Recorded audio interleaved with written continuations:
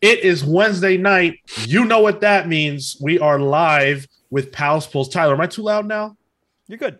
You're good. You were Okay. All enthusiastic, right. not loud. Yeah. Okay. Cool. Good. Say hello as you join us here live on Twitch. We have 4 books that we're reviewing this week, as always, and there are 4 of us. But I do want to point out that this was a massive week for comics. We could have done like 8 books, just in terms of the books that came out and enthusiasm about them. I could have read like 8 books, but we narrowed that down to what I thought were the 4 biggest releases and the most interesting. Marvel heavy, of course, because I'm a sucker. Punisher #1. Interesting timing for this one to be coming out. X Deaths of Wolverine #4. Devil's Reign #5. And Little Monsters #1. That's an Image joint. Wanted to put something, who did that a little different. Yeah, let me see that variant. Oh yeah, you got it. Very nice. Who is that? You know what? As always, I don't know. Let me see. Looks like it could be a Declan Shalvey. You know what? There's no credit on the interior, and the signature says DM, so I'm not sure. DM. Yes. DN? Maybe it's another wind cover. It's an M for sure. I don't know if you can see it, but it's definitely not sure. But I would love to know what you guys monkey cover. Oh, okay, Yeah. cool. I like that. Doug man. I would love to know what you guys listening pulled this week. Again, huge week, and I'm sure that your list will look wildly different than what we pulled. So if you want to share that information with us, you can do so in a ton of different ways. You can always jump in our chat on Twitch. We go live on Wednesdays at 6 p.m. Eastern for this very show, and Saturdays at 10 in the morning Eastern for the main show. Get us on YouTube, youtube.com/thecomicspals. You can jump in the comments, as you guys so often do, or you can like the video, share it with your friends. You should really do all that stuff. It's free to do, and it helps us out a lot more than it costs you. Do want to shout out our review of The Batman, which Tyler and I did. We had a lot of fun with that. Go listen to our review as more of you see the movie. I'm sure that you guys want to hear our thoughts, so that is available for you guys wherever you get the show. And the tie-in book club is Batman Year One, so give that a listen as well. Yeah, TikTok is chewing me up in that Batman video we posted. Oh man, yeah, TikTok comments have not been kind to Tyler. I'm like, just keep watching, dude. Past 3 seconds, you'll see that I liked it. God damn, attention spans are horrible these days. Yeah, I mean, yeah, like you I think what it was that you didn't love the movie from the second it started, so you just suck. Me. Yep. See, that's the bad thing. I learned something new in that movie. Is if I open my eyes more, I can see better.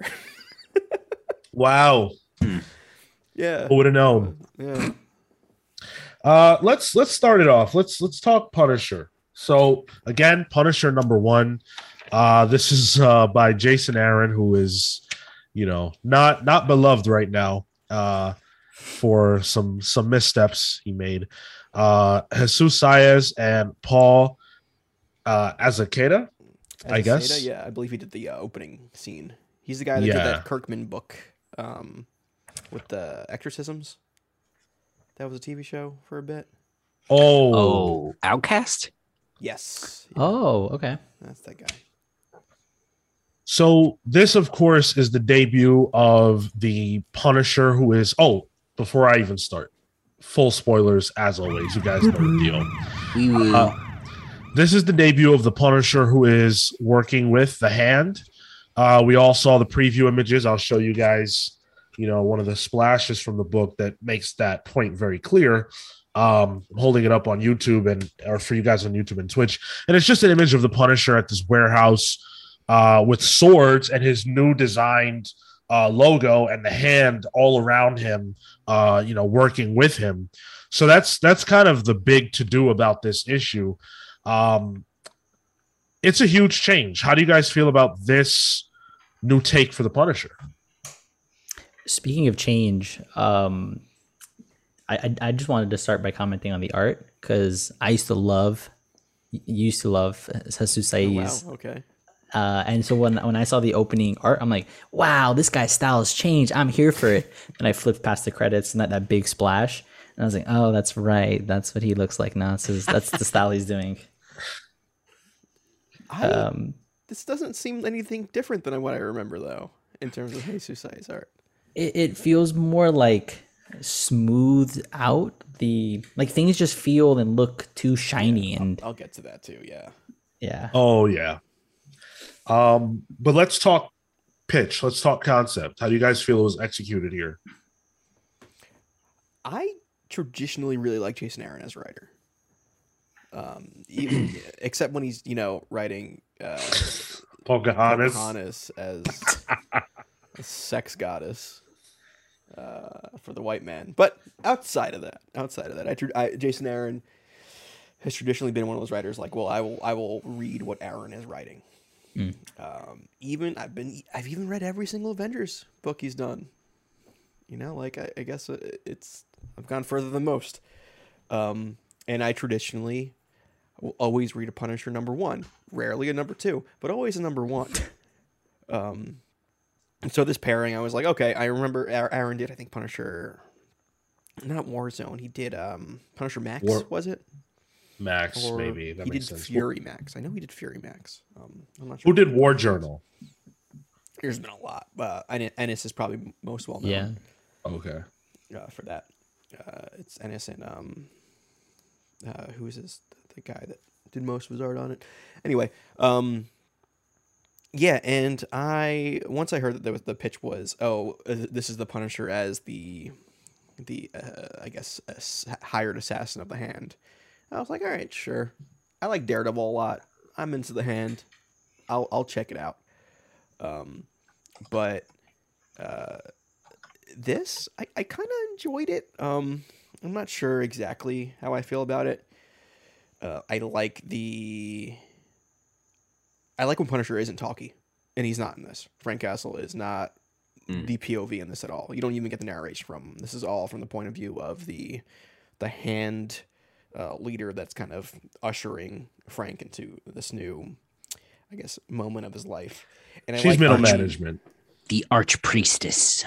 What is she then? And the carpal of the Hand, like she's like middle management. So she's interesting. The metacarpal of it. Of course, you would make a comment like that. I've been doing a lot of hand research lately, so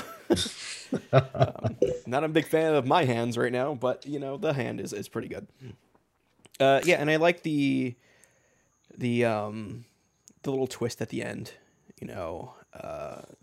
It's a big spoiler, but they brought back his wife, and I guess Punisher's just doing all this for some coochie. But for the nookie, Jesus Christ!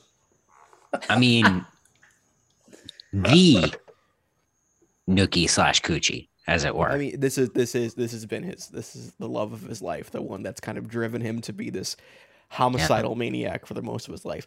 One thing that really jumped out to me in this is that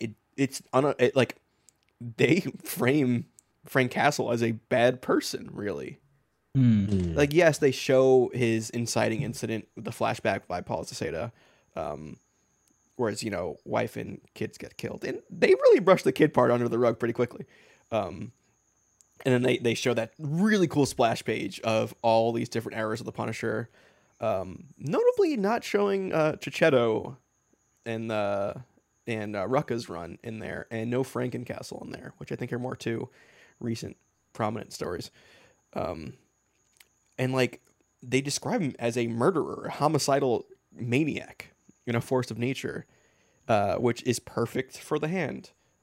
But he's not framed in a way that's, I don't know, likable. And I think that's a deliberate choice, especially with the co-option of the co-optive nature of the Punisher logo in real life. And I'm wondering not even wondering, I can tell that is a deliberate choice to do. Well, I think that this is the first time we've seen the Punisher in a selfish light. Like, he's doing all this because he wants or has his wife back. And so what wouldn't he do for her? We've seen the chaos and carnage he'll unleash for vengeance, and now he has his wife. So the killing machine is turned on all the more. And I like that, because now the Punisher has something to fight for that is in the present. So not only does it give us something tangible, but it also means that he can be hurt. His physical body can be hurt. Obviously, we've always known that. He's just a human. But she can be hurt, and she can be used against him. So I think all of that was brilliant on Aaron's part.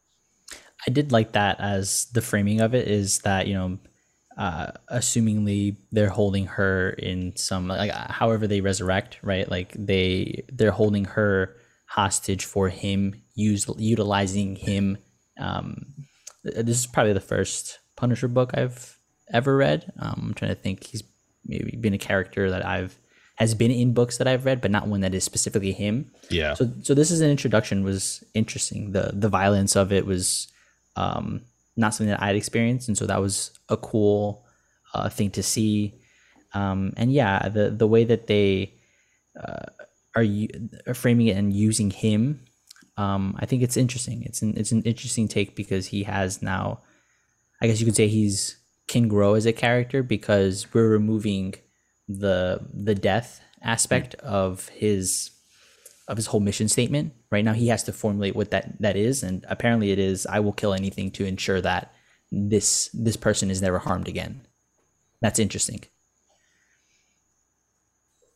Makes you wonder what's going to happen when she dies. Exactly. Yeah. Because that's going to happen, right? Or if they leverage his kid, it's like, hey, we can bring him back too, but you got to go even further now. Yeah, and that was one of the things that I guess up front was a bit of a negative for me, but I'm certainly going to let it play out and see what they do. But the focus on his wife primarily, not acknowledging, are the children alive? Like, what's up with that? I was kind of, I always felt like the Punisher was motivated by the fact that he lost his children more, like, specifically, which could just be me reading. But the fact that it was focused mostly on his wife was like, well, damn, if you could get anyone resurrected, wouldn't you want your kids? I don't know. No. No? No. Kids suck. All right. Not his kids. How do you know? Reading Fair this enough. origin, it made me realize how close Frank Castle's origin is to John Travolta's origin in Face Off. It's almost identical, especially the way they portrayed it in this. And I was like, oh man, I'm getting real Face Off vibes from this. I kind of dig it, Maybe that's why they cast him as the villain of the wasn't he the villain in the original Punisher? Well, the 2003 Punisher movie. Travolta? Wasn't it it definitely? Yeah, it was one of them. Wait, surely really? It was 03. I did not know Travolta. I've seen Punisher Warzone. I never saw the Thomas Jane one. Nah, bro. You got first of all, the greatest soundtrack of all time. Of those, not of like the the orchestral version or whatever. Like a score. In terms of scores, not the score. This is the greatest soundtrack in terms of music inspired by the movie. You need to find it. It's amazing. What's on it? Oh my god. Okay, like first of all, the theme song of Kane, right? Slow Chemical. That's on this. Yeah, that is on there. So you will love it for that. It has Nickelback, okay, Sure. which has to. Not really. All right, hold on. It gets better. It was of the time. You got to give it that. It was right. Yeah. Seether. You like Seether, right? I don't. All right, forget you then, dude. Hey, give me three more. Let's see what you can get. Oh, please. I have this shit memorized. You kidding me? Okay, Queens of the Stone Age. Okay. All right. Yeah, oh, Queens of the Stone Age you like. Yeah, I do like that, yeah. All right, well, good. You have Travolta was in it. Wow. Yes, dude. Yes. I'm blanking on the rest. I can't think of you have it anything. memorized, huh? Yeah, it's unfortunate, but that's like half the album, to be fair. I mean, but with that lineup, it can't be any worse than Fantastic Four, which was absolute garbage. Not good. This fun fact, and I'll stop rambling about the music. This album has the Seether song with Amy Lee, which is like one of the greatest songs to come out of that era of metal and rock. I like how I'm looking at it on Wikipedia, and it's called "The Punisher: The Album." Yes, dude. Yeah, absolutely. Hell yeah. All right, I got the anyway. We got Drowning Pool, Puddle of Mud, Nickelback, Queens of the Stone Age, Puddle of Seether, Mud, of course, it has to be a Puddle of Mud. Edgewater, Finger 11. Oh boy. Of course, Finger 11 was on it. This is like the tail end of good new metal. Like, this is where it started to go downhill. I don't see one mention of Korn or POD on here. That's No. I think Finger 11 was on the Daredevil soundtrack. They were, yeah, they were all up in that era right there. Yeah. Anyway, which FF was garbage? The Medic. They were talking about the album. Inspired by the 2000s film. Yeah. I actually still feel like that first Fantastic Four is pretty decent. The second one, I can't do it. Anyway, let's talk about Punisher in the comics. Fantastic Four is what killed the Long Box podcast. It's our last published episode. Wow. One of my issues, one of my only criticisms of this book is, frankly, the way the Punisher looks. He looks like he's about 25, peak human body, blemishless, and it's just not really believable to me. He's too smooth. He doesn't look hardened. This is just not how the Punisher should look. At least not in my opinion. No scars. He just looks perfect. Maybe they're going to say that he died at some point before this and got resurrected by the Hand. But even that, I just wouldn't buy that. To me, if the Punisher doesn't look how I described, then he doesn't feel like the Punisher. It felt more like an artistic choice. Yeah. Because there were places that he definitely did have scars, and he did look supremely beat up at outside the fights or whatever. Like, it, especially at the end when you get the when he's getting into bed with his wife or whatever, I think you're supposed to get the impression that this is a dude that's been around and taken his share of beatings or whatever. I think he just I think Saez maybe just, I don't know, didn't want to do it. My guess is that's probably a shit ton of work. That's very fair, but I just love how the representation of all the hell that Punisher's been through is in this panel that I'm holding up, literally like 3 scratches. Yeah, on his back. Dude's got a even the blemishes on his wife are just a couple of like slight dents on her face and chest. Yeah. I have otherwise acne scars. Yeah. Otherwise, I do think this is a really good looking book. I just don't know if it really fits the Punisher necessarily, but I think Saez does a really, really good job here. Right. Outside of that. Yeah, sorry, man. You're the odd man out. I'm actually kind of I kind of agree with Marco. Saez, so I enjoy Saez's art, but ever since I think Spencer's Cap run, the way it's colored is, it feels way too digital, if that makes sense. Sure. Like it feels like it's colored in a way that it wants to be like 3D art on 2D drawing. If that makes sense. There's like this depth and roundness to the coloring that kind of takes me out of it. And it's always been colored by like that for years, from what I remember. I've seen Saez colored very flatly, and I think that looks better. But it's also like, this is Dave Stewart, like, so it's kind of wild. Like, Dave Stewart, it's like one of like kings. He's of color. one of the guys, yeah. I think there's the shading that he uses, because he uses like how Greg Smallwood kind of makes like things look a little sandy, right, with like the texture and the grain. He has that quality here too, but it feels like smudges. It feels like he's like smudging a lot. Those are the pieces of the art that I have issue with sometimes, because that compared to like contrasted with the bright with like the bright lights on his body. I'm trying to find like a page to example, but like when he's in Greece And this page in particular, right? Like there's just like I can't see it, but like there's just smoothness. It never works, Marco. It never fucking works. Nothing brings me more joy. I kind of get like a Snapchat face smoothing filter kind of feel from it in a way. Yeah. Funny. Which, yeah, that was kind of a bummer, but like that fight scene with Punisher in a small apartment with a whole bunch of hand, like I'm willing to overlook that. Especially when Punisher pulls out a knife from his fridge and he stabs some guy in the dick. Yeah. The little old chainsaw dick twist. Yeah. Yeah, Punisher is a vicious, violent murderer, and I think that they did a great job of bringing that to life. I really enjoyed this. I definitely say pull it. It's not my pick of the week, but that's because this week was stacked. And on most weeks, I would have chosen this. I think everybody involved did a tremendous job. And this is going to be the first time in probably, I don't know, like 10 years since I've like read The Punisher. And I'm really excited. Shenran, yes, it is for now.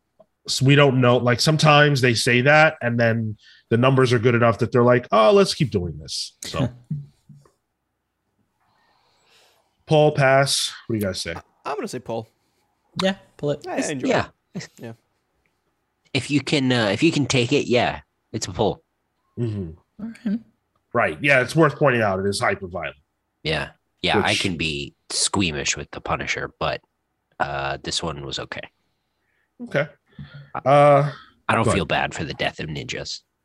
Especially because they literally come back, they're not. Yeah. the death of the hand is like so worthless. And I'm glad, like I wanted to say this and I forgot about it. So one thing I hate is that the hand are supposed to be these trained like assassins, and they just get annihilated. They're worse than the floor foot. with them. Yep. They suck. Might as well be ants. Yeah. Who wins in a fight then? The Hand or the League of Shadows? The League. The League of Shadows is Ra's al Ghul's. Ra's al Ghul's? Yeah. Oh, pardon me. Yeah, League of Shadows by a million. Because like the League of Shadows has, for lack of a better term, elite units. Like they have named villains that exist within their group, whereas the Hand is just a hand outside of the bees. So it's like always outsource to the Hand. Like yeah, they need to work on their internal development a little better. Yeah, they should keep getting subcontractors. The middle management of the Hand really needs to kind of step their game up. Yeah, absolutely. Let's talk about X Deaths of Wolverine #4. I'll just show this cover one more time because I really think it looks awesome. I got that cover on the screen. Yeah, awesome. So this, of course, is by Benjamin Percy, Federico Vincenti, Dijo Lima did the colors, and Corey Pettit did the letters and the design, and of course Tom Muller credited for designing the whole thing. Notice we're doing X Deaths of Wolverine and not lives. I had to make an executive decision, and I went with my gut that this book was going to be really good. I can tell you that I read X Lives as well as X Deaths, and X Deaths this week was actually way better. So. Okay. I didn't get to lives yet, so I'm glad to hear that. I mean, I'm not glad to hear that lives wasn't good, but I'm glad that we read the better book. I thought this was the best issue yet. This shit was crazy. It really feels like we're getting somewhere. This is not exactly the book that I thought it would be before it started, but it is exactly the book it needs to be. Holy shit. I still have an issue with it. What? Man. Really? No, okay. For the TikTok audience, I enjoyed this book. Say it slower. Say it slower. Enunciate. The TikTok, so I just won't put that in there. I enjoyed this book, but like the Moira machinations she gets fucking brutal in this. She gets Leatherface style in this. Like literally skins Banshee alive. Also, that was wild. Poor Banshee. Damn. I said out loud, holy fuck. I did too, dude. I was, yeah. And I was so blown away. My wife doesn't know anything about anything. And I went, she said, what? And I had to explain it to her because I was just like, somebody has to know this right now. Yeah, Moira's pulling no punches. Go ahead, Tyler. You weren't finished. But I feel like this is not coming out of nowhere. Like we know she's been through all these lives and stuff, but like I'm with you, Sean. We're like I feel like we missed something. There's a piece missing that it could have been that Moira book that we never got. You know, where this was the trajectory she was always supposed to go on. But I feel like we're missing a little bit of the I guess heel turn. There's an absent beat, 100%. Yeah, that's what I'm getting from it. Because like up to this the skinning banshee part, I was like, okay, like this is pretty. I could see all of this to a certain degree, but at that point, I'm a bit like, yeah, she really went off the deep end here. And I wonder how many things like this there will be in terms of like, now that Hickman's gone, whoa, this doesn't feel right because something was supposed to come before it and it didn't.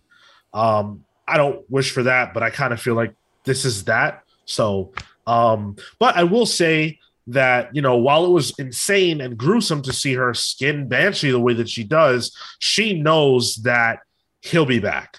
Yeah. So it's cruel, but you know, there's a way around it. You know? It's inconsequential. The death is inconsequential for X-Men right now. So right, yeah, but she's still got to do it, right? Right. Like, sure, yeah. Absolutely. But I think that goes back to, we got to remember she lived a life where she was with Apocalypse. Yeah. So we probably haven't seen the depths of what she's willing to do yet. And this almost makes me wish that Moira was a more active character post House and Powers, because holy shit, she's actually more interesting than Professor X and Magneto. Oh yeah. And Kale, the stuff that's referenced in this regarding X Lives Wolverine, is that happening this week too? Yep. That it almost seems like it makes sense as to why they both came out the same day. But yeah, right, yeah.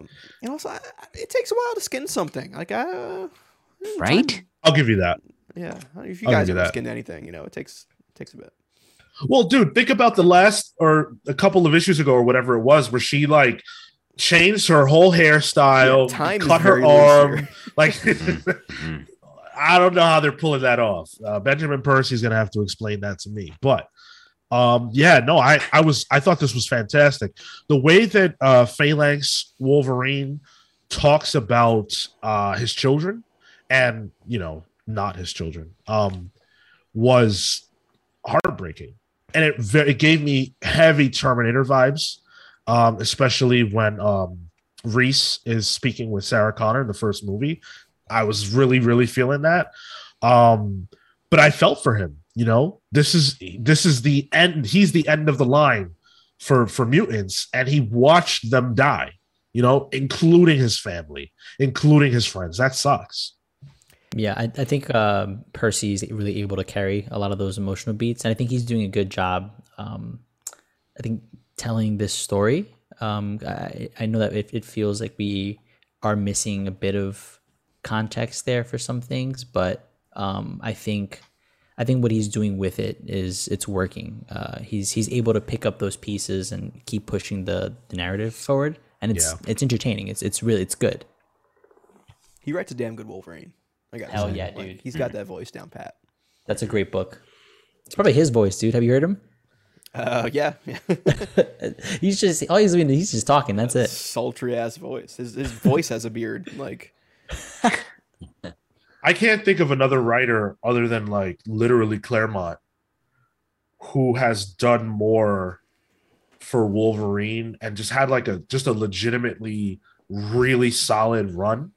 Maybe like Mark Miller. But I can't think of anybody else. Aaron? Yeah. Aaron, okay, that's fair. No, that's fair. Aaron's run was real good. Was like a whole other thing too, yeah. Yeah. No, you're right. You got me. Schism. Did Schism too. Dude, you can get me on Schism. I'm not even gonna get into it, but yeah, Schism was cool. And then, going forward, Moira sneaks into, Krakoa vis-a-vis the skinning of Banshee there. But she depowers Bishop or Forge. Forge. Thank you. She depowers Forge. That's crazy. Yeah, just send him to the Crucible and he'll get his powers back. Yeah, absolutely. You might as well killed him. Like that's essentially what you did. Yeah, exactly. There's That's no crazy. way they can afford to have Forge powerless. It's worthless. Yeah, no, he is. Yeah. We can't fix it. Nobody else can fix all this shit, right? If the toilet goes down, who's they gonna call? Go back to like fixing iPhones. Yeah. He has to go back to his job at You Break iFix. But then obviously worse than that, she depowers the Phalanx Wolverine, which means that he can't heal, which means that he is overcome by the Phalanx. That's bad news. Yeah, that part was cool. And then that last page, where he's just like this half Phalanx bone, and that was cool shit. Like muscle torn apart. Yeah, oh, good stuff. Yeah, I'm holding it up. Great description by Marco. But yeah, that really made me excited to see the finale of this. Like you talk about a cliffhanger. What the hell is this suit that Moira was in? Like, I know they showed it at the start of the scene, but I guess I'm missing something. I haven't read something, but I don't know what the hell that is. Yeah, it was an X-Force. It's like a Forge mech suit. Okay. Yeah, it's like a Krakoan mech suit sort of thing. Like, cool. Like semi-organic, right? It looks like it's like wings or something. Yeah, Krakoan tech. Yeah. Yeah. This was awesome. This was my pick of the week. I thought this was brilliant. Yeah, this was good. This was real good stuff. I also wanted to comment on like the art. It all felt super, just like kinetic, like the beat by beat, panel by panel. I like the use of like blurs a lot in comics because it just like helps to evoke motion, and we got a lot of that here in the action sequences. Some of the gory stuff, like when the Phalanx Wolverine just like there's a lobotomy on the dude. Like they're just really good moments here that it's a lot of fun. That was crazy. Yeah. That would probably fix my deviated septum too. Like, I'm pretty nice actually. Dude, I'm not gonna lie to you, Tyler. If you were to like allow a little bit of Phalanx into you, it might, overhaul top to bottom, dude. Your hands. I think I could use that. Yeah. Yeah. Shit, I'll take it too. Eat cheese. You have some Phalanx in you? Do you want some? Like that's where I thought you were going. Wait, Marco, why would I eat cheese? Because then you'd be able to eat cheese. Oh, right. Yes, that I would be able to eat cheese. That is true. Thank you. Yeah, so pull it for sure, obviously. Not if you haven't been reading. Like we're deep in the weeds at this point. Like at this point I can safely say this will be a good trade pickup for sure. Whenever I say that for a book that's past like the first issue or whatever, I'm saying like if you've been reading it, keep on keeping on, Yeah. But it's not for the uninitiated. Absolutely. I wouldn't buy this if you haven't read Inferno. Yeah, House of Powers. Like you have to know. This will make no sense at all if you haven't been reading those. I wouldn't pick this up if you're a fan of Banshee. If you're Irish, don't pick this up. Yeah. Shit, what am I doing here?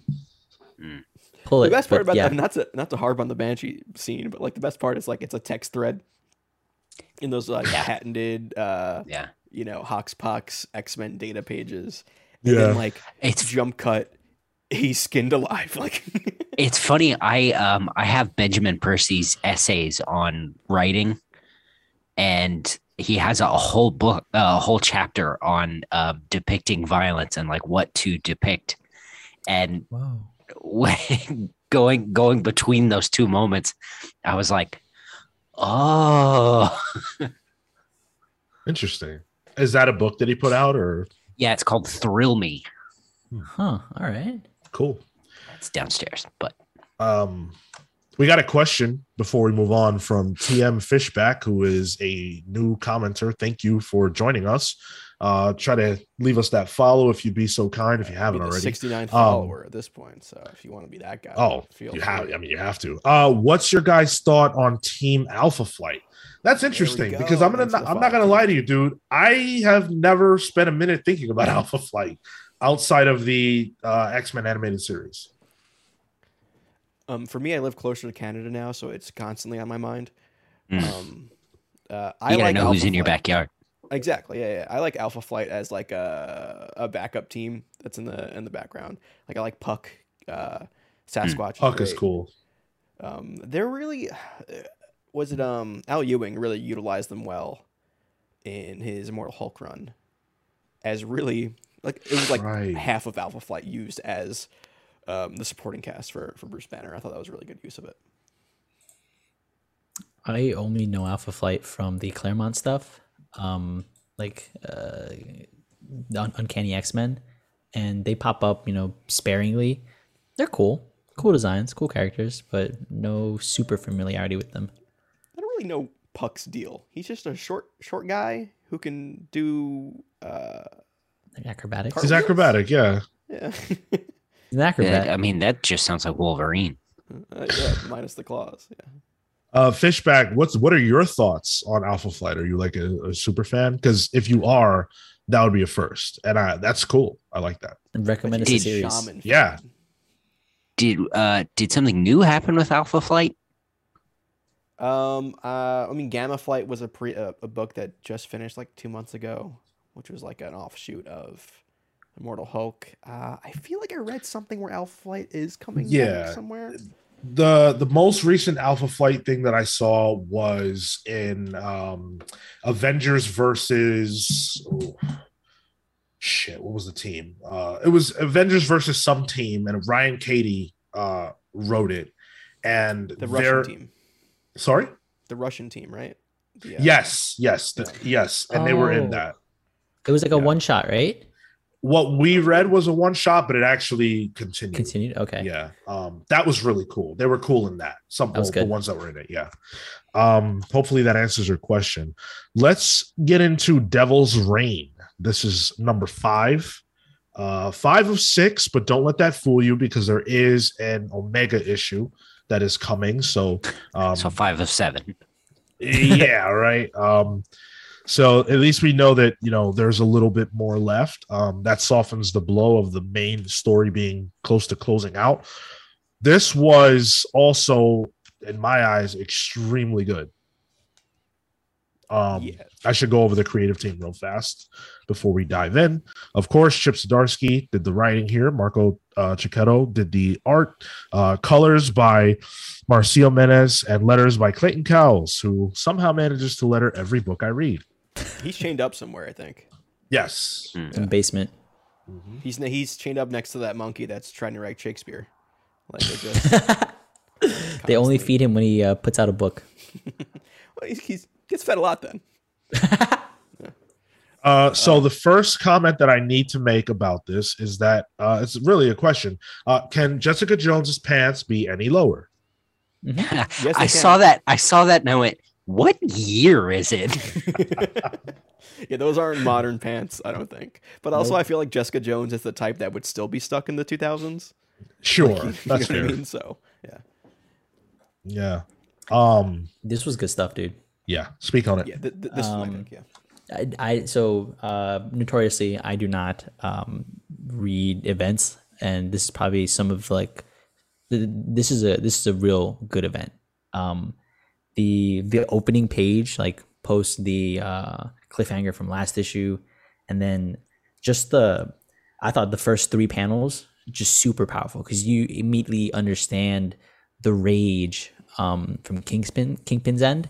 And then the way that Matt gets depicted is like this distorted, evil, dark figure, and all that culminating in the end. Like, cool, they did the super heroics and action shit in the middle. Fine, whatever. That didn't light me on fire, but you didn't like the super heroics part of a superhero event book. But when Kingpin comes in and like has trashed the place, and he's just there out for literal blood. No care for casualties. Like, that was cool. That's like evil incarnate shit, and I was there for that. Yeah, same. So this issue covers almost, if not every single thread that's been, laid throughout the series so far. So it has a lot of work to do. In prior reviews, you guys talked about how it felt like things were rushing along and nothing really got its space. Obviously, since then, we've had a ton of different tie-ins. Did you feel that was still a problem here? I think it did. Yeah. It felt like a lot was happening, but this one felt paced better, I think. Like it felt like everything got its moment, or the moment it needed, at least. Good beats. I felt like it was paced better because of the story. So what happens in it is that Kingpin really kind of just throws everything out the window because of a personal vendetta, which is classic Kingpin. Yeah. It's the reason why he always fucks up, is because he takes everything so personally. And this, having a memory taken from him, is like the worst thing you could do to him. And because of that, literally all his plans are out the window. He's like, I don't care. I'm going out for blood. And that turns everyone's plan on its head. Yeah. So like the plot is forced, like all the plots, A, B, C, D, are forced to react to that. Right. And I think that quick turn here makes me realize, oh yeah, this could be 6 issues. Like it is such a monumental shift in the story, but also a natural shift in a way. Sure. That I think it really works for the event. And it shows me like, oh, typical Wilson Fisk, he's gonna fuck himself over. Big time. Big time, dude. And that's, Chip has such a great understanding of all these characters, which I don't know what it is. It shouldn't be a surprise, but sometimes I see what he's capable of, and I'm like, damn, how? Like you've been an artist, and I knew you as such for so long that when I read this and it's so damn good, it's extra remarkable. He's definitely earned his chops, but like every time I see his name, I go, do I want that? And then you read it and you're like, oh, okay, yeah, absolutely. Is it because of the kayfabe shtick that is Chip Zdarsky? That still kind of clouds you. He's like this. That could be part of it. Yeah. Yeah. Unfortunately, and because of you, Tyler, I believe the first Chip Zdarsky thing I read, pretty sure was Howard the Duck, because of that damn book club you made us do. Nice. You're welcome. It was good. It was good. I did not think so, but that's okay. I wonder if you'd reread that if you can see where it's good in there. No. And probably not. Yeah, it's not really good at all. It's just not for me. That doesn't mean it's not good. But so I want to talk about, there are a few moments that I thought were insane. So just even the earlier points of the book, with the kid, the son of, what's his name? The Purple Man. Thank you, Purple Man. Trying to take over US Agent, and like US Agent clearly fighting that off. And then all the kids just getting electric shocked by Electro. Holy shit. So awesome. I love Electro, the new one. She's super cool. And so seeing her get a moment like that was awesome. In these events, you don't have much opportunity to shine. So her getting her shit in right there, awesome. If that's the only moment she gets, I'll be happy. I like the usage of Kilgrave in this. Yes. Kilgrave is probably one of the most evil people in the Marvel universe. That's a great way to put it. Like there is, I mean, if you read Alias, yeah, there's some real fucked up shit there. Or if you watch the Jessica Jones show, David Tennant, so fucking good as Kilgrave. But Wilson Fisk using him as a weapon, really, and a weapon against the city, because he's like, fuck the city at this point. I have a score to settle, is honestly scary. And especially with how prominent Jessica Jones is in this. There is almost a PTSD I get when those two characters kind of show up. That is on purpose. It's the same thing that Jessica Jones probably feels in the moment. Right. And knowing like those two are gonna come to a head in this, and that's only like the F plot. Is pretty wild, honestly. Kilgrave is one of the few characters that I can think of in the moment who would be a monster, and a very like obvious, we all understand how he would be a monster without powers. Like even if he didn't have powers, he would still be a disgusting person. And I think that adds to the villainy of the character. Like, you know, some of them just want to rob the bank. And now that they have the power to do that, they do it. But like, you know, he wants to fuck with people and manipulate and abuse them. And you can do that without powers. People do that every day in real life. Yeah, he's just that guy. Also, gaslighting. Right. Yeah. Also, one of the most powerful villains, especially for like a New York street level character, really good to use as like almost a MacGuffin from a power standpoint in a book like this. Really smart decision on Zdarsky's part. Still don't know if I care about the Ox from all the other dimensions or whatever. That's kind of random. But they're there. We get an update on Luke Cage's bid for mayor, which you know I'm still smarting over the City on Fire book being canceled. It's similar to like the Moira blank spot that I feel like we have. I feel like there's a blank spot here too. And we literally know it's true, right? Yeah. So that sucks. But yeah, big action, a lot of cool moments. The ending with Kingpin is the highlight of the book, I think. Yep, for sure. So there's a dude who looks like Matt Murdock, but is definitely not. And we find out that he's not even real, which I laughed out loud when he said, I'm not real. He's a magical brother of Matt Murdock that came about in some weird 80s comic. Right. Yeah. That was really funny that he said it that way. But it's interesting because he works with Kingpin's son. And obviously the real Matt Murdock and Kingpin's father, the new Kingpin, is, you know, they're arch enemies. So interesting. But yeah, Kingpin goes to this dude's house and just straight up beats him to death. Yeah, in front of Kirsten McDuffie too. So honestly, like, I'm okay with this because I've always thought, like, I think it's like Mike Murdock is his name that he goes by, really. Something goofy, yeah. I always thought it was too goofy, and the fact that this guy has one of the Norn Stones just in a vault in Hell's Kitchen that's a problem. Loki used the Norn Stones in Siege, like they're a big deal. But using this as a way to write off Matt Murdock and let Daredevil be Daredevil. For this new series, I think it's a very interesting point. Oh, I didn't even think about that.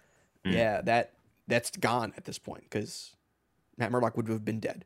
So this frees up the actual Matt Murdock to do something different. It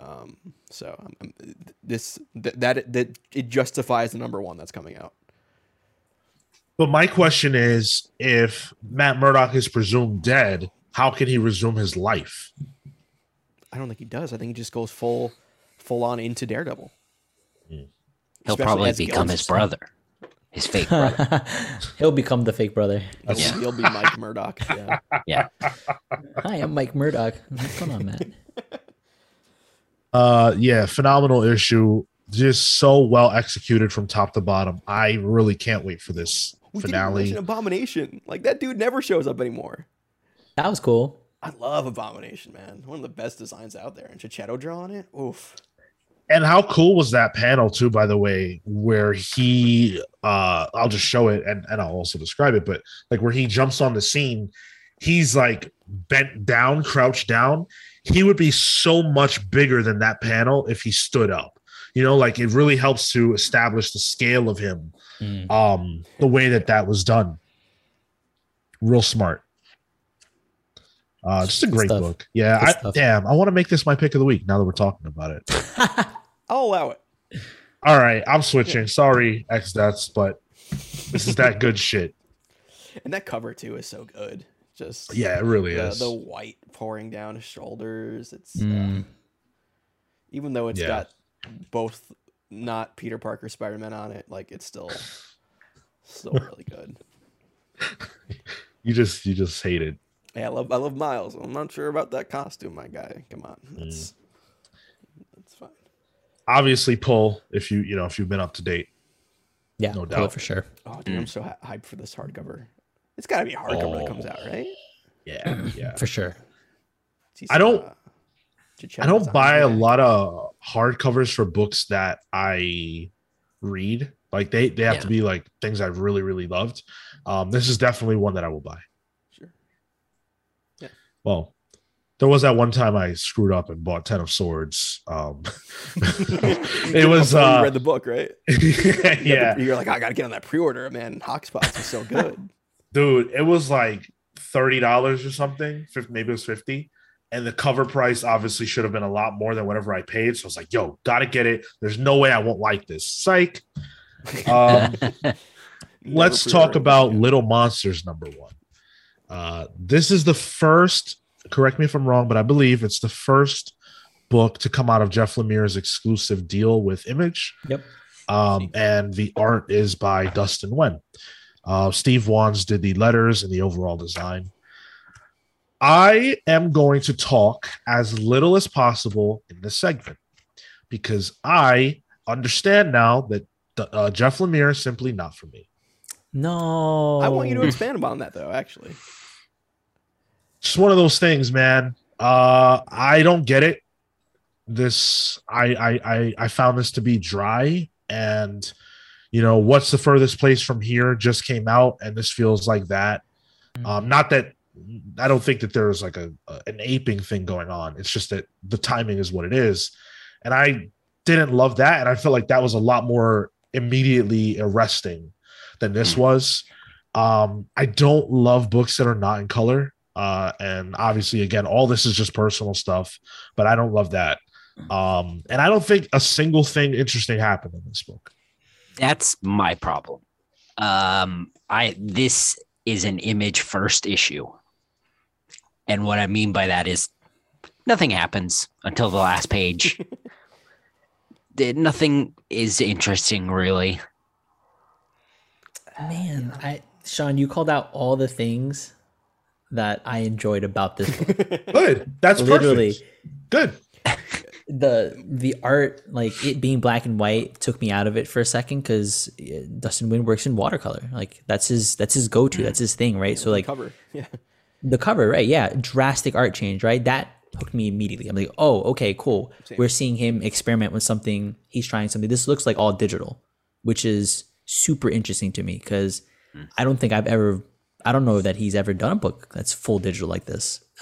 Plus it's black and white. It is antithetical to everything in his style, and it immediately drew me to it. And man, Lemire writing dry, slow moments, I'm here for that, man. Like those are the things that I think he establishes characters. You get to just see interactions, and then he expounds upon them, and that's what I like his work for. So this worked for me. This very much worked for me as a complete package. I think this was my book of the week. Wow, Marco, correct me if I'm wrong, but like Jeff Lemire is one of like the kings of slow burn, character centric coming of age stories with either a sci-fi or fantasy twist to it. Yeah, for sure. Absolutely. And I agree with you. I think the change to Dustin Nguyen art with little allusions to like what he's known for, like with the kid with the coloring, the color, the crayons and the colored pencils. I love those things. Or the blood from when like spoiler, they're vampires. In that, I did enjoy the art. I've always liked Dustin Nguyen, but again, like I'm kind of in the middle between you and Sean and Cal, being that like nothing really happened, and also I feel like all the characters' names are too similar. There's like a lot of E's, a lot of people R's. R. I remember Ronnie. That's about I it. remember Bat, Bart, Bats. Bats. Yeah, Bats. Yeah. Billy. My son's name is Bort. Blorbo from my shows. I thought it was fine. This is one of those things where like, yeah, I will try and read issue 2 if it doesn't come out on a week like this again. If it comes out on another fucking crazy week like this, I'm not sure I'll get to it. But I trust Jeff Lemire enough to know that I do tend to like his stories eventually. It just sometimes is slow to get to it. Yeah, for me, it's like we said, like the art I think is incredible. Dustin Nguyen is doing some really good stuff. But I think there are ways to show character and still give me a reason to keep going. Of course. You know, and I just like I the art is half the battle, right? It's even 75% of the battle, sure. Yeah. But what is gonna, you know, what content is gonna get me to pick up the next issue? It can't just be the cliffhanger at the last page. Yeah. And do you really want to read another teenagers at the apocalypse story? Like, I feel like there's a lot of them. Jeff Lemire himself has written one of them in Sweet Tooth. Gee, I can't imagine why. Yeah. Yeah, it's super in vogue right now. I don't know, man. Like, I agree with Kale. Like, you can do so much character work. I don't even feel like, I don't know. I don't want to bash it. I like these creators a lot, and I never want to come on here and do that. But I feel like you can, like, I didn't care about a single moment of the book. You know what I'm saying? Like, nothing happened where I was like, oh yeah, I feel for these kids, or oh, that's sad, or I feel their heart, or I couldn't connect.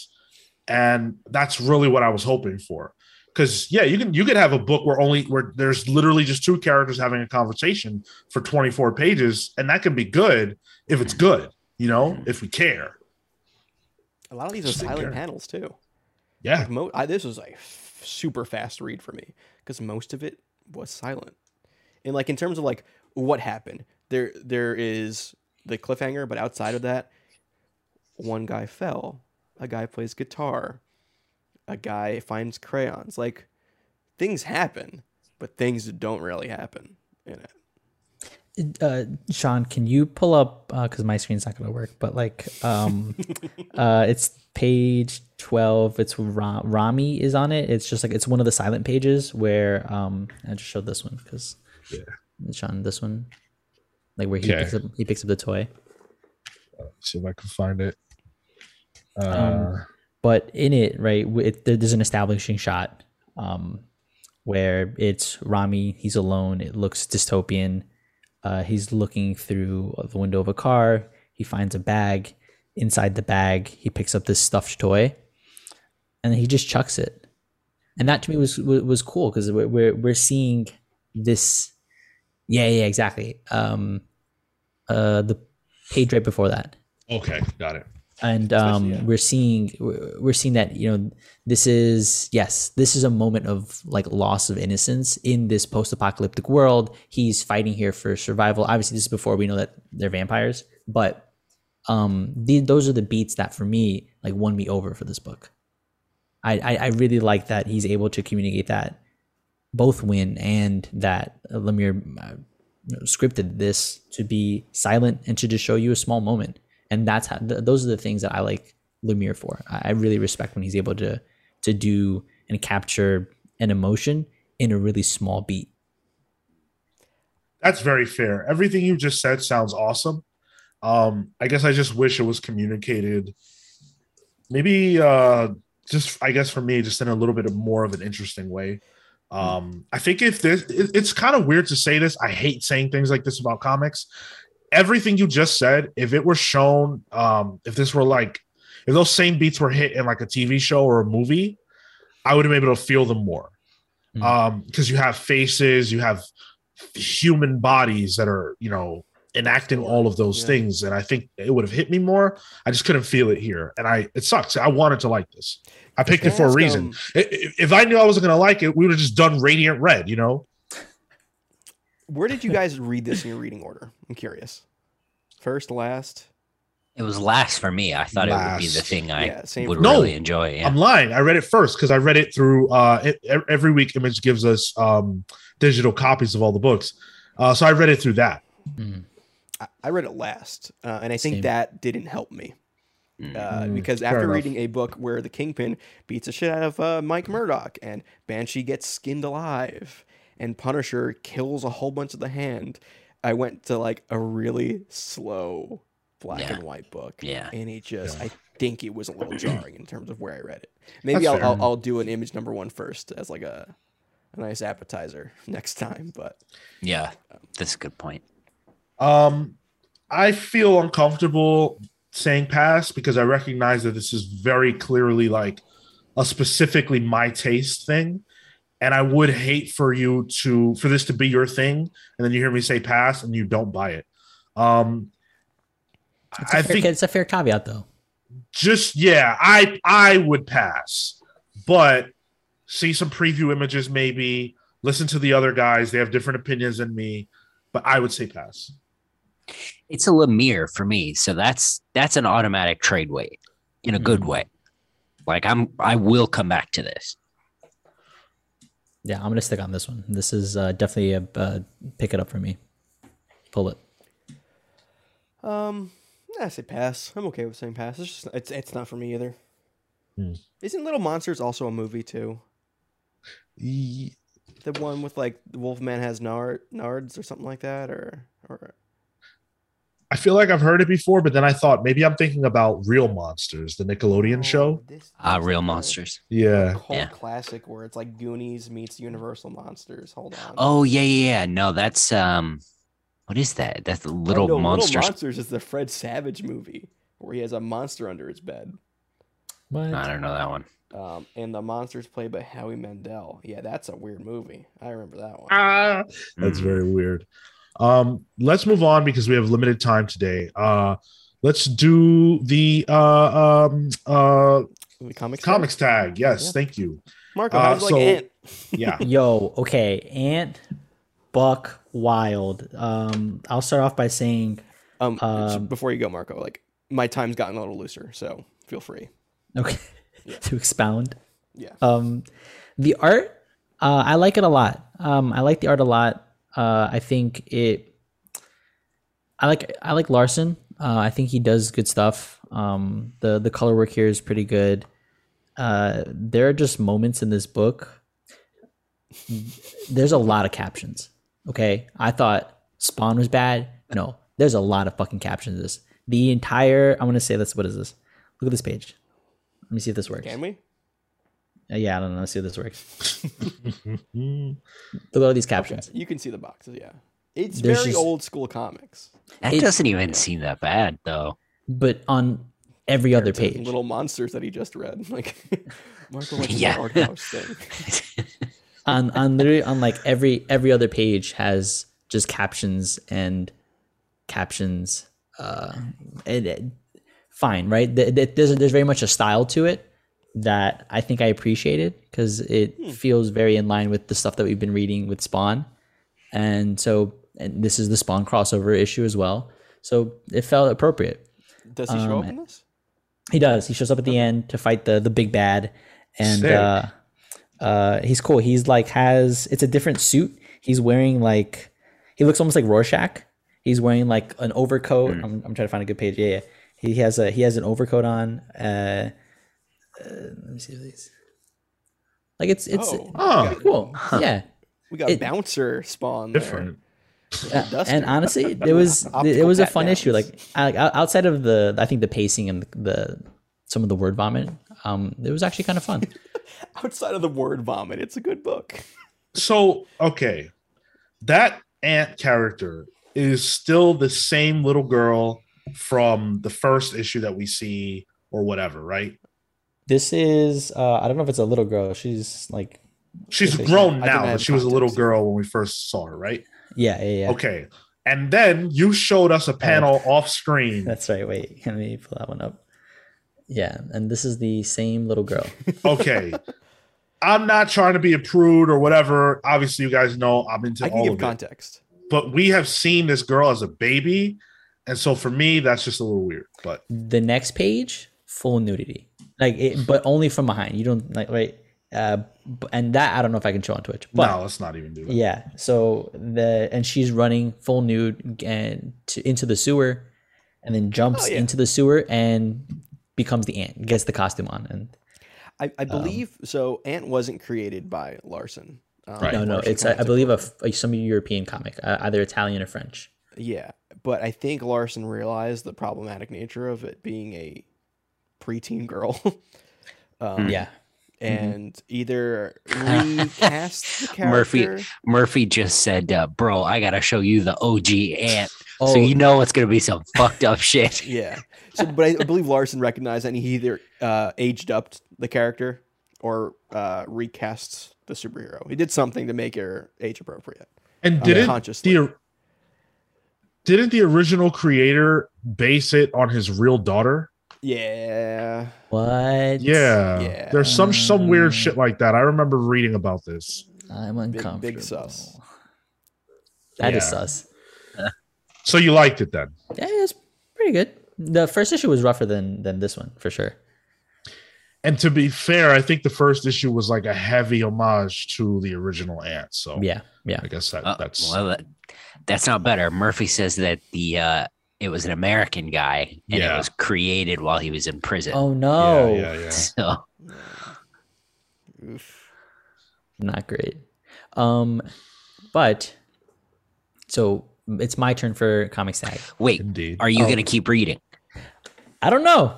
Actually, wait. Yes, we get them. We get them with Image, so we get them in the email. So for sure, yeah. Actually, yeah, I'm gonna read it. Yeah, you don't have to pay for it. All right, hell yeah. So I wanted to tag Kale. This week, Eternals came out, and I think you're gonna dig Eternals. I really do. What is this? The trade? This is. I think the trade came out already. But I was going to tell you to do either the trade or issue 10, because I think that's where we're starting with the Avengers event. And I very much like what what's his face Kieran Gillen has been doing, and I think you get a kick out of it. I like his writing. I like the way he characterizes all the players, and if this is the setup for the event, I think it's going to be good. It's good.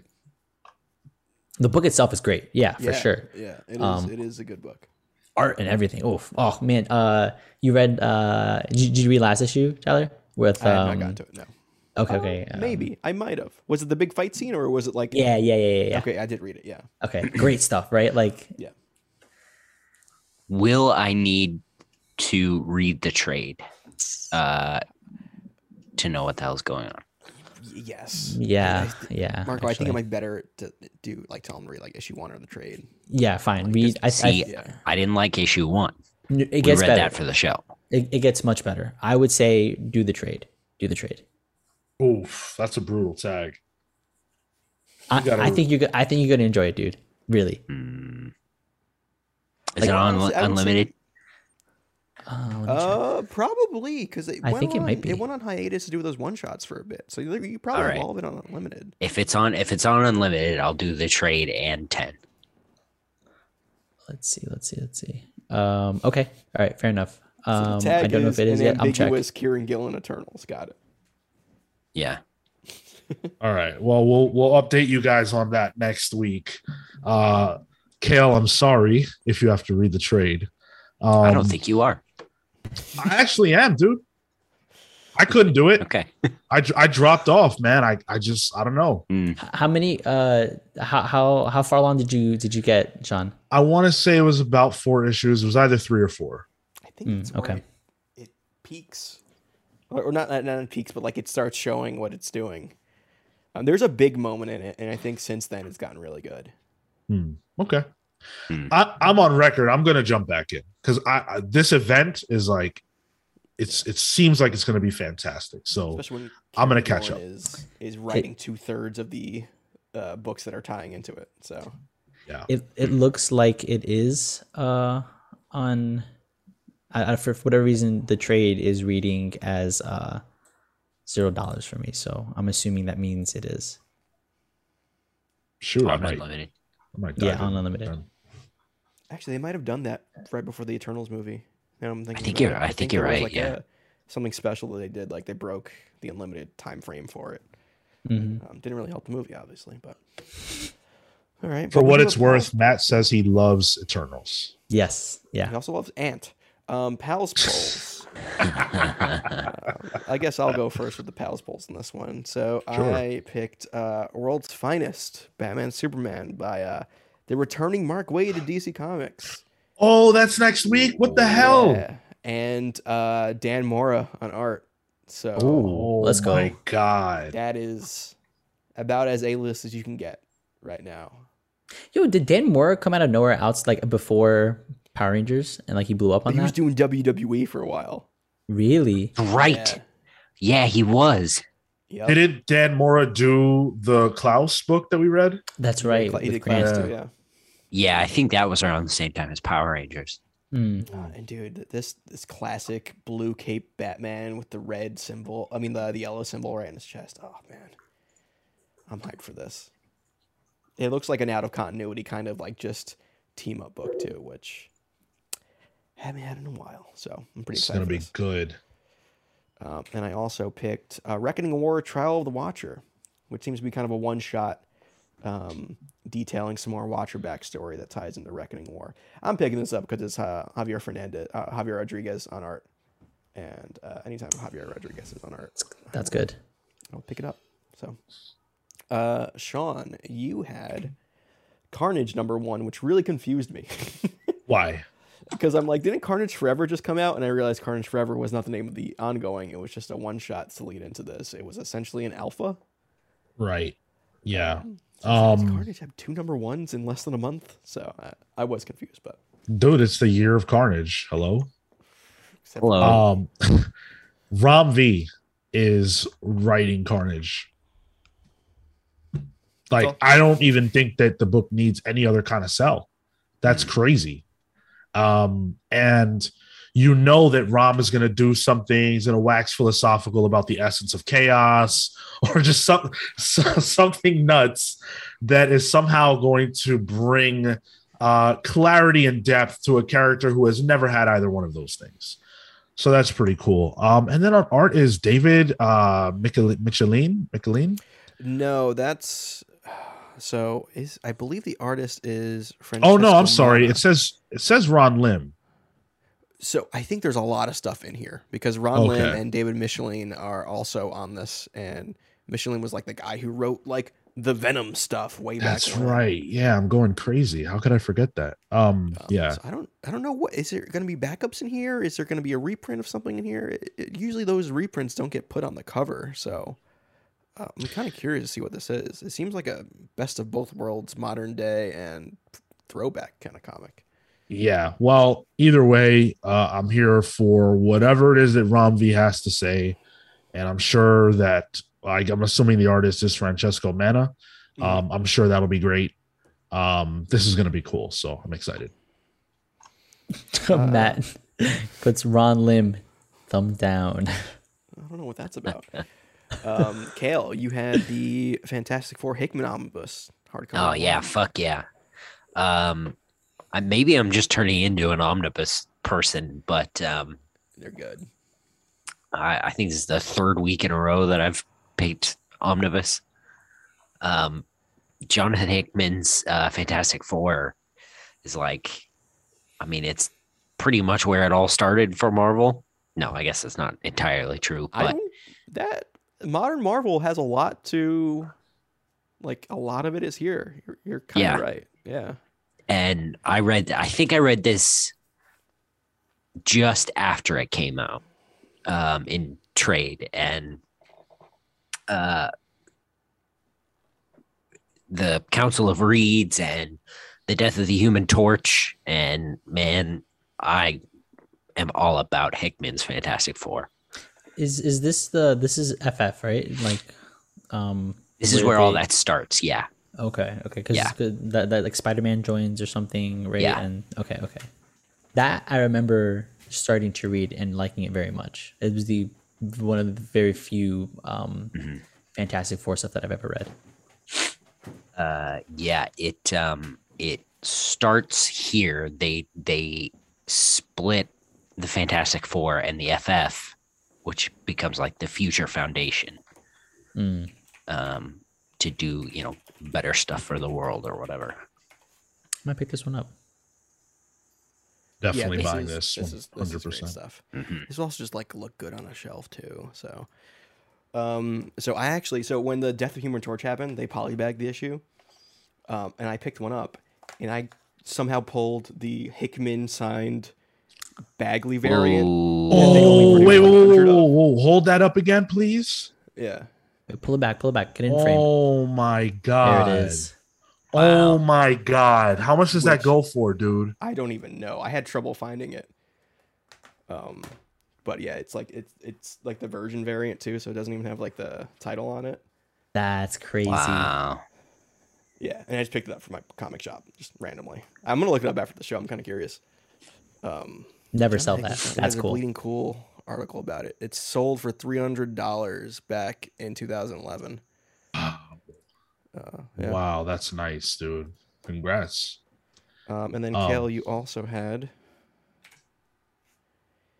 a Doctor Strange or Strange. Oh yeah, Sean would say. Yes. I was waiting for the picture to pop up on Twitch because that's the only place I can see it. Yeah, I was busy running and showing my pajamas to Twitch. Yeah, this is Jed McKay on the Death of Doctor Strange. I really gave this a hard time when it was announced because of the film and the death tie-in and the very obvious marketing machine. But Marco says it's really good, and I really enjoyed Strange. Was it Strange? Yeah, that we read last week. Mm-hmm. So I think I'm gonna give it a shot. I'm glad I didn't make this your pick because it was between this or Eternals. I'm like, no, Eternals. Oh, that reminds me. Eternals is on Unlimited. Okay. I've had it downloaded for weeks. So this is just an excuse to get to it. And then Marco, you had also on here the Hidden Dungeon Only I Can Enter, Volume 5. How was that? I'm a big fan of entering dungeons, and especially ones that only are forbidden. That are forbidden. That's right. Whoa! I just saw the art on Twitch. Oh my god! Marco's pick. So I'm picking it up starting on volume 5 because I figured what better time to jump into a story than on the 5th volume. Yeah, of course. And the creative team here being the creative team, great stuff. Really like their work, so definitely excited to grab this. This is what happens, guys, when you don't give me the picks your pals polls before like 2 minutes before we go live. Someone doesn't do their homework. I'll pick them for you. I thought, there it is. Eternals the Heretic also comes out next week. So, Marco, you can actually talk about that one. Marco, I do want to hear about this next week. So, this is like Comics Tag Junior. Like, you do have to read this and give a full report on it. Could I start with volume 1? Okay. Okay. Man, it's your punishment if that's what you want to do. Okay. Do you want me to read the synopsis of that previous book? No, I don't. At a dance party hosted by Earl Bourne, the mysterious Phantom has kidnapped Emma and made off with the Bourne family jewels.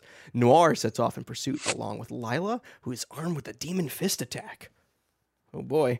Will Noir be able to rescue Emma from this master thief? Who are you, Roman Reigns? Oh no! That's what he does, Marco. He does he checks his fist. I bet he does. He checks his wrists. He wants to make sure that they're safe. Unbelievable, dude. But Eternals the Heretic. This is, I'm not sure if this is one of the other like in between issues. Like it's not necessarily part of the run.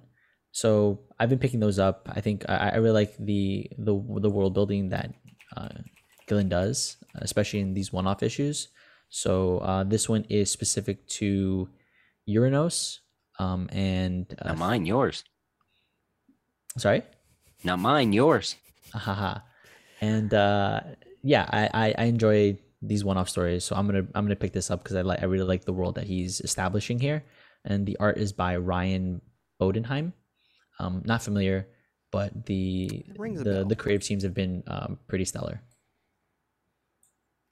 This cover is phenomenal. I am buying this 100,000%. Dude, Saad Ribic on all of these. Oh man, he's like, he does the main book art, but he does all the covers, and that's cool. That consistency has been really, really nice to see. And Sean, I don't know if this sells you on Eternals a little better. It's essentially the Thanos ongoing featuring the Eternals. Yeah. I like Thanos, obviously. Thanos is one of the coolest Marvel characters, but that doesn't, because I bought the book because Thanos was going to be in it.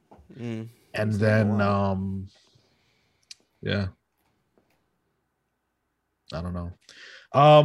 Well, that's going to do it for us here on Pals Pull. So many books coming out next week that are awesome. Let us know what you are pulling next week. And if you want to tag us, feel free. You can get us wherever you get us. There's a comment section and you can leave us a tag. We'll read whatever book you suggest. If you're in our Discord server, I always think it's pretty cool when you guys share your pulls with us on there. So if you just want to pop in and share the pulls for the week, we always love to see that. It's awesome. Join our Discord server if you haven't. If you're a listener of the show, you like our vibe and stuff like that, you will get more of it on our Discord. Twitch.tv/The Comics Pals every single Wednesday at 6 p.m. Eastern to listen to this very show live. Thank you to everyone who joined us. Saturday mornings at 10 a.m. Eastern to listen to the main show live. DC done goofed. And by DC, I mean DC Films. And we're going to talk about that this week. Are we going to talk about this Justice League Avengers shit? That's how I'm going to start the show, actually, because I'm too hot on it to not start with that. So, yeah, youtube.com/The Comics Pals for all of our cool stuff. We've got some shorts up there, TikTok as well. Go check us out. Somehow we got 4,000 views on a Batman snippet. If you want to see Tyler get roasted, head on over to idiot. It's great. What was your favorite? What was your favorite comment, Tyler? I'll bring it up real quick. Let's see what we got here. I like responding to him because like I respond with like are you sure you can see the screen? Energy. What's that? Are you sure you can see the screen? Can like share the screen or? Are you sure you can see the screen? Oh yeah, I mean if I get real close to it, I can. And open your eyes a bit. Yeah. Oh, let's just talk. Okay. Sheesh. What is he talking about 90 minutes in? What took that man 90 minutes to realize took me 10? And I responded with, he's slow, cut him some slack. So, you know, where is it? I love this great combo. Bro, what? 90 minutes? Jeez. Let's see. Took me an hour and a half to realize I'm a dead ass loser. Bud. All right. Well, I told him I literally said this to my therapist today. Yeah, I mean, TikTok's great. He went into his therapist and he said, I'm about to get roasted on TikTok. You don't even know. I mean, it's kind of like a rite of passage, I feel. That's the harshest comment section we've ever had. Yeah, dude. I don't know, man. Those Radiant Black reviews. It's not harsh, but like, it's just douchier. That's true. That's true. Put some more effort in, I don't know. I'm here for. I don't give a shit about that. But to call you an idiot, that's out of bounds. Anyway, thank you guys so much for joining us this week. Until next time, take care, guys. See you next week.